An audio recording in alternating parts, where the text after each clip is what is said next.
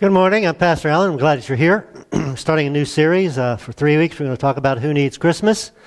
And today we're going to talk about the world did or the world does. But the title of this series, you can kind of take a couple different ways. Like, who needs Christmas?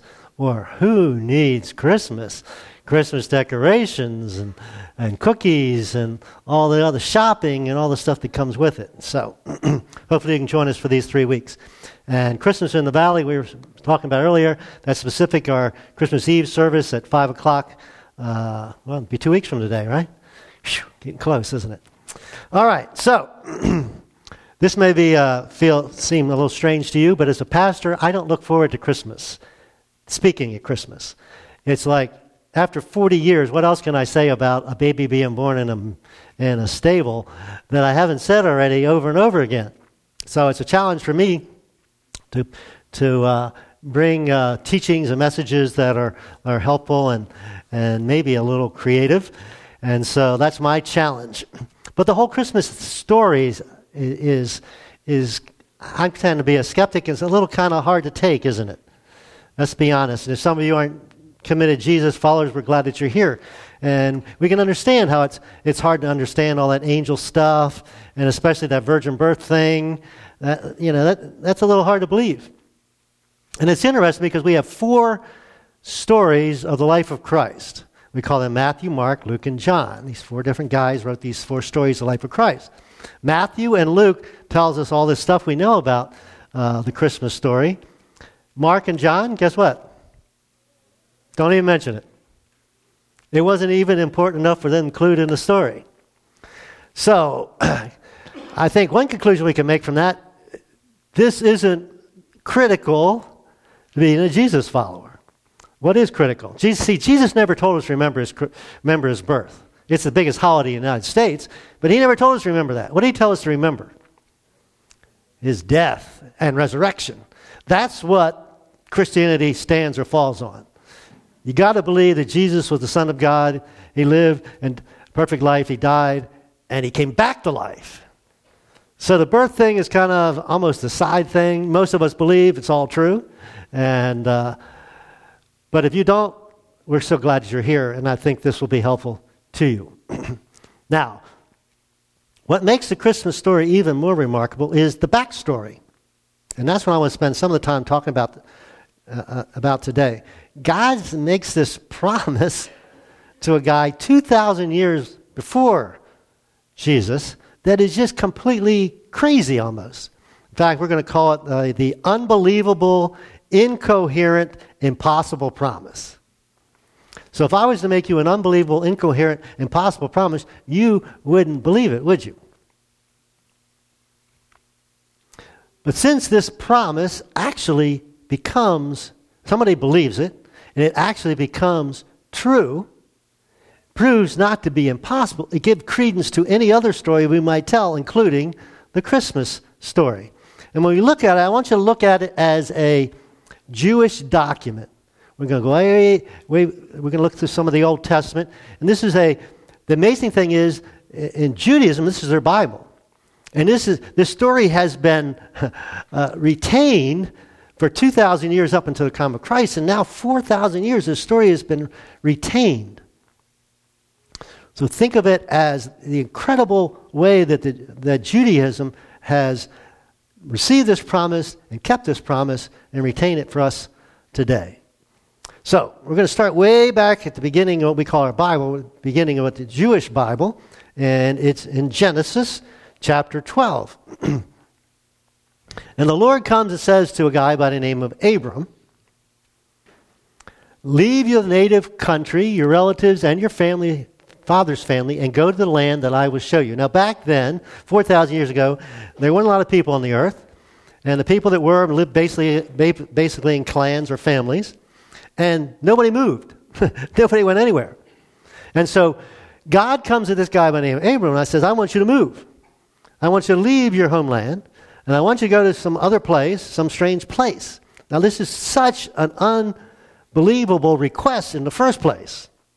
And why would this guy named Abram actually do this? I got to thinking about this. Well, why did Why did Jesus come into Mary and Joseph's family? Why did God choose them? And the only answer I can come up with is this.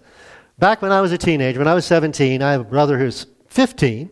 He had a birthday last Friday, Pearl Harbor Day. Anyway, when we started going to church when I was about 13 or 14, he went. He got baptized when I did, and he was as active in the church as I was. But when I felt God wanted me to be a pastor, I did not have, quote unquote, the personality of a pastor. Very shy, very introverted. You know, I loved church and loved all that kind of stuff. But so did my brother. But my brother had this engaging personality, and he was funny, and people, liked listening to him.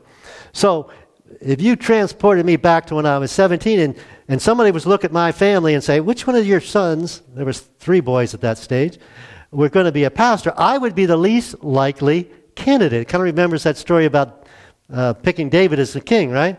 The least likely candidate.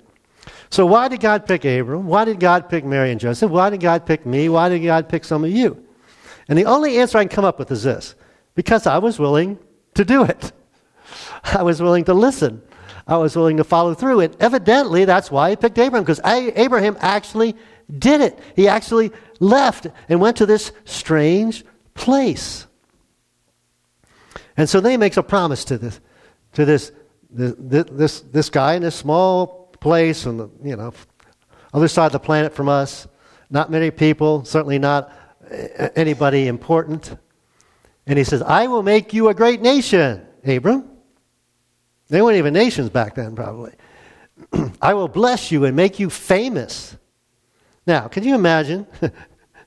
This was somewhere over in the Near East, and 4,000 years ago. Did we know anybody that lived then, other than this guy? There was nobody famous. I mean, I'm sure there were some people famous, but not famous for very long. And he's making this promise to this guy, saying, you're going to be famous. And you're going to be blessing to others. Now, Abram's probably like 75 years old at this point. He has no children, no likelihood of children. And so this is just kind of a pipe dream, right? You're going to be a father of a great nation, which means you're going to have a bunch of kids, and they're going to have a bunch of kids, and eventually there's going to be, he says, it's like stars in the sky. It's just incomprehensible. It's impossible, right? 75-year-old guy. And he says, I will bless those who bless you. I will curse those who treat you with contempt, and all the families on the earth, all the families in the whole entire earth are going to be blessed through you, Abram. Now, did nations bless other nations back then? Do nations bless other nations today as a rule? No. What do nations do to other nations? I put this on your screen. They conquer them, enslave them, and plunder them. You look at the history of the world, 90+% of nations, that's what they've done. Now, it's kind of strange to us because Americans, we kind of don't do that, do we? We have done that. But we tend to be benevolent to other nations, and that's only because we're on this side of the cross, and there's a Christian influence in our nation. But we can look at nations and there's no Christian influence in Africa and other parts of the world, and this is what they do, right, to each other. They conquer, enslave, and plunder. And so this is just incomprehensible, this promise to this nobody that he's going to be famous, and he's going to bless all the nations of the world. Crazy. But here's the thing. Abraham chose to believe this unbelievable promise. He did. And so if you know your Old Testament, you know that he gets his name changed to Abraham, and eventually he has a son, a promised child. Actually, he has 2 sons. And his son Isaac has twin sons, and we put Jacob in this lineage because he's the second born, which means he shouldn't be in the lineage. But why is he here? Because he steals the birthright from his brother, right? And part of the problem is his dad liked Esau better and the mom liked Jacob better. I don't know how dysfunctional your family is, but just read the Old Testament sometime. Dysfunction. Abraham at one point told his king his wife was his sister, so the king wouldn't kill him and maybe take his wife into the harem. I mean, just dysfunction on top of dysfunction. And Jacob eventually has 12 children, right? And the first 10 hated child number 11. His name was Joseph. Remember that story? And so they're going to kill him, and then they finally decided just to sell him, because at least you make some money off of selling him. We don't make anything if we kill him. And they lied to his father. Eventually, of course, Joseph winds up as the second most powerful person in the world in Egypt, and he actually rescues his family, his clan, from starvation, and he brings them all down to Egypt. While they're in Egypt, over the next 400 years, they become a nation. But what kind of nation do they become? A slave nation. Not much chance of being a blessing to the world as a slave nation, does it? They probably were a blessing to the Egyptians because they worked for them for free. And then a guy by the name of Moses comes along, right? And by the time he's finished, are the Israelites a blessing to the Egyptians? No, disaster after disaster after disaster. Then 40 years later, Joshua brings the Israelites back into the promised land, back where Abraham went, many years, hundreds and hundreds of years before. And so they slaughter all the people that are living there. Well, they weren't much of a blessing to the people that were living there then, were they? There's just such violence. If you look at the Old Testament, we think of all this violence, it's just hard for us to comprehend. But that's life without Christ. That's normal. We even see it today. And eventually, it grows into a kingdom. And they get their first king, Saul, and their second king, David, and the nation starts to prosper. And then they get their greatest king, Solomon.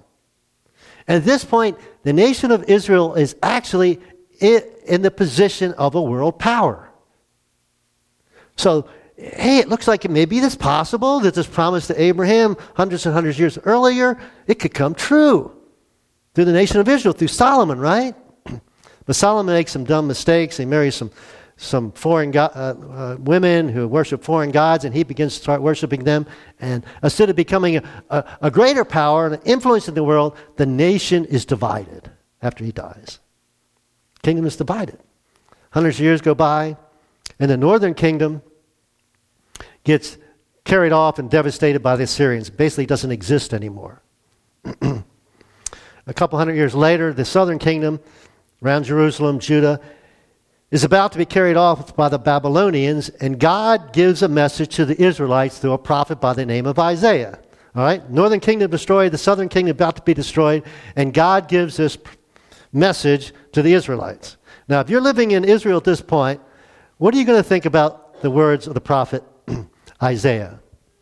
You will do more than restore the people of Israel to me. So there's going to become more than a restoration.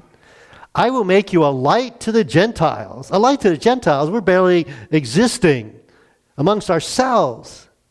And I will bring my salvation to the ends of the earth. We can't even save ourselves. In fact, we're going to be carried off as slaves for 70 years into Babylon. This is a joke. Who would even say this if this was God's message to the Israelites? Hundreds of years pass. The Israelites come back. They rebuild the temple. And then God gives this message. This is 400 years before Jesus. He gives this message to the prophet Malachi. All right? Again, they're just kind of a nobody nation, small. Nobody cares about them. They're not important. But my name is to be honored by the people of other nations from morning till night. What are you talking about, God? We're nobodies. All around the world, they offer sweet incense and pure offerings in honor of my name. Most of the people in the world don't even know we exist. For my name is great among the nations, says the Lord of heaven's armies. This almost sounds like one of those pep talks you give to somebody that's, nothing good's going to happen, but you're trying to make them feel better, right? That's what it sounds like. It's almost pathetic. And if you know world history, then the Greeks become a world power. And Alexander the Great. And after the Greeks become the Romans. And the Romans become this great world power. And they conquer much of the world, including this little country of Israel, right? And in 63 BC, one of the Roman generals marches into Jerusalem. He conquers Jerusalem. History says he drove his horse into the temple, which would desecrate the temple. And he actually goes into the Holy of Holies. And the reason they did that was because all the ancient religions had these ancient gods, these ancient idols. So he goes into the Holy of Holies to find the idol of the God of the Israelites. And he didn't find one. There isn't one. And he's thinking, this is such a pathetic religion, they don't even have a God. They don't have an idol to worship. And so, this is the backstory of the Christmas story. So, what would we say about the Christmas story? All the nations would not be blessed through Abraham. Doesn't look like it, right? Looks like a silly idea. Israel will not become a light to the Gentiles. They are under Roman occupation. They're barely existing. And certainly the Jewish God were not going to be worshipped throughout the whole world. Maybe the Roman gods, Zeus and all the Roman gods, but certainly not Yahweh, the Jewish God, right? Paul later writing about this, he says this. This is in Galatians 4:4. But when the right time came, just the right time. God, you sure? Doesn't look very good. Right time, God sent his son, born of a woman, subject to the law. Why was it the right time? Up until now, the history of the world, it never had been a time when the world was connected with roads and ships and a common language like it was 2,000 years ago. It was just the right time. But who was expecting it to be the right time? Oh, the Jews were expecting some Messiah to come and throw off the Romans, but they weren't expecting to become this nation a light to the Gentiles. Nobody was expecting it. So now we get to the Christmas story as, in this case, how Luke tells it to us. So God sent this angel, Gabriel, to Nazareth, a village in Galilee, to a virgin named Mary. Now I was trying to get us to understand how unbelievable this is. So let's just kind of try this scenario. Nobody told me at the first service if it worked or not. Can you imagine the United States being the world? All right? And so in our world of the United States, I was trying to think of kind of like what's kind of like the most insignificant part of the country. Something like Montana. If you're from Montana, I'm not insulting Montana. It's just a really small population of people kind of out there away from everybody. Or Alaska, if you prefer. And so we go to Montana, and we don't go to the biggest cities of Montana. We go out to the country outside of the biggest city on Montana, and we find this young teenage couple. And we say to them, your child is going to be the Son of God, and we're going to see the promise it's going to make about the Son of God. How probable is that? It's almost incomprehensible, right? So this angel comes, this young woman, in this kind of God-forsaken part of the world, occupied by the Romans, in a village in Nazareth, nowhere near Jerusalem, out in the country, to a virgin named Mary. Now, people all over, this is 2,000 years later, right? People all over the world, when you mention Mary, think of this woman, don't they? How is that possible? Nobody, 2,000 years ago, in this place of significance. She was engaged, as you know the story, to a man named Joseph, a descendant of King David. Now this is important because David is a descendant of who? Abraham. Remember Abraham? The promise God made to Abraham 2,000 years before this? And the Jews had held on to that promise no matter how unlikely it seemed, and the texts had been preserved. So he was a descendant of King David. He was a descendant of Abraham, Isaac, and Jacob. So the angel Gabriel appears to her and says, all right, greeting, hi, hello, how you doing? Favored woman, the Lord is with you. Now, how are you going to act? You're a teenage girl, right? And this angel comes to you and says, hey, hi there, you're special. God's picked you out. Well, the Bible tells us. The Bible's honest. It tells us true feelings. She was confused and disturbed. That's an understatement, right? Confused and disturbed. Disturbed and confused because an angel speaking to her, or confused and disturbed because of the message the angel had to give. Hey, you're gonna get pregnant and you're not gonna ever be with Joseph. So she's trying to figure this out. She's trying to figure out what all this could mean. And the angel says, don't be afraid, because it is scary, sure. See an angel. It's scary to be thinking the things that this angel is going to be telling her. For if you had found favor with God, me, I'm not even special. Why would I have any favor with God? I mean, God knows even if I exist. And here's the promise. You will conceive and give birth to a son, and you'll name him Jesus, the Savior, the Messiah. And that's not possible. I'm a nobody. From no place important. This can't be true. The promise goes on. He says, he will be very great, Jesus. He'll be called the Son of the Most High. My son going to be called the Son of the Most High? The Lord God will give him the throne of his ancestor David. You mean he's going to be a king? Well, kind of. Not what she might have been thinking. And then this statement. And he will reign over Israel forever. And his kingdom will never end. Well, there's never been a kingdom that never ends. You know, the Greeks came and they went. The Romans came and they're going to go. And other nations come and they go. But this is the promise that the angel made, of course it was from God, to this young lady named Mary. How likely is that? How possible is that? How improbable is that? And here's something I want you all to think about. Does God keep his promises? No matter how improbable, impossible, unlikely they may be, God always keeps his promises. It may take longer than we expect. 2,000 years is a long time, right? But God keeps his promises. So can we say this about the Christmas story then? All the nations would be blessed through Abraham? Has the gospel been spread to all the nations of the world? Pretty much.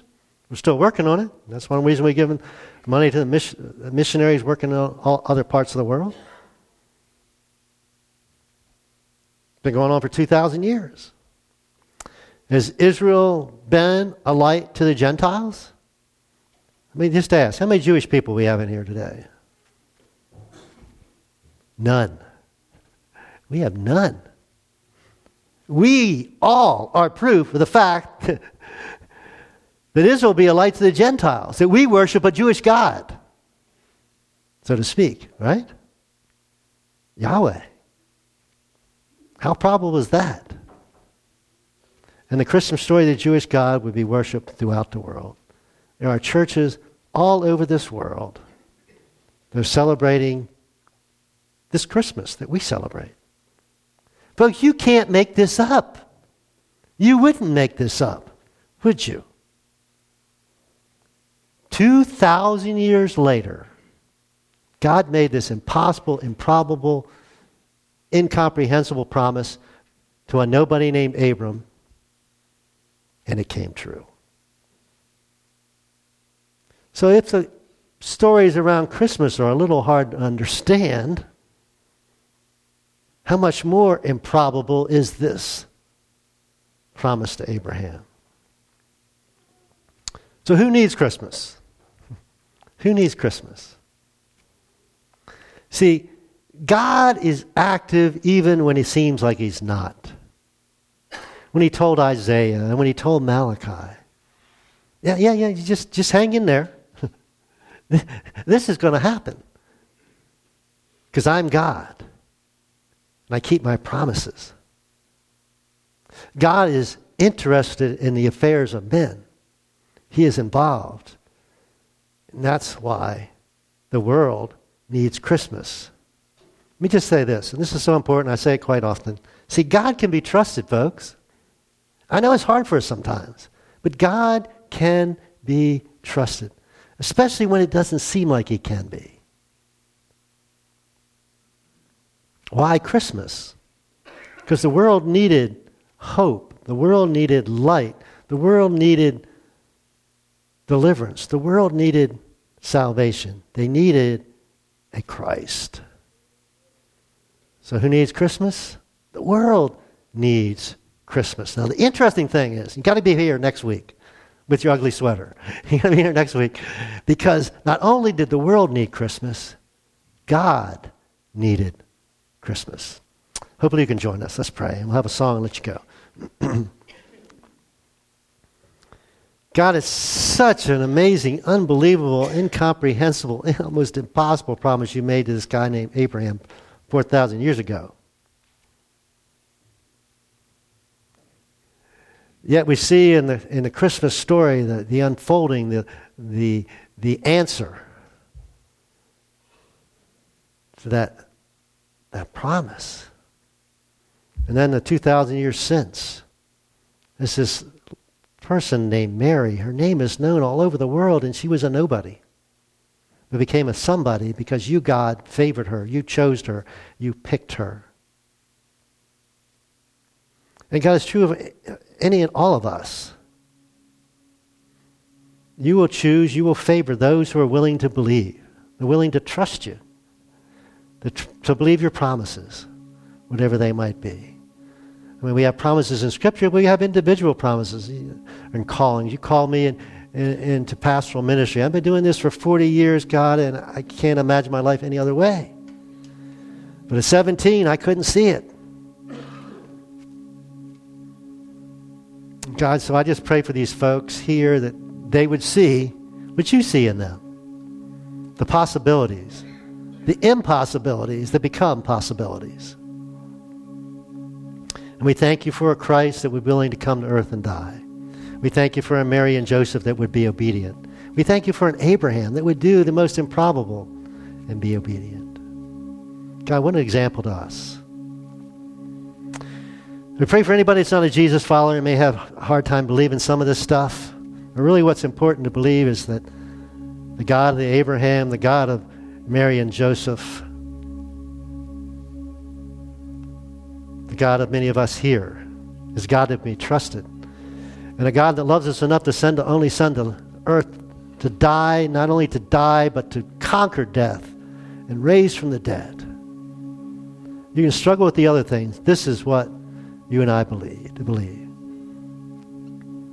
God, so those folks that may be struggling, may be questioning, may be doubting, God, just give them the courage and better word, faith, to start to follow. Just to start to follow. I want to try this. I want to see if you, God, can be trusted. And God, you will prove yourself to be faithful. We thank you in Jesus' name. Amen.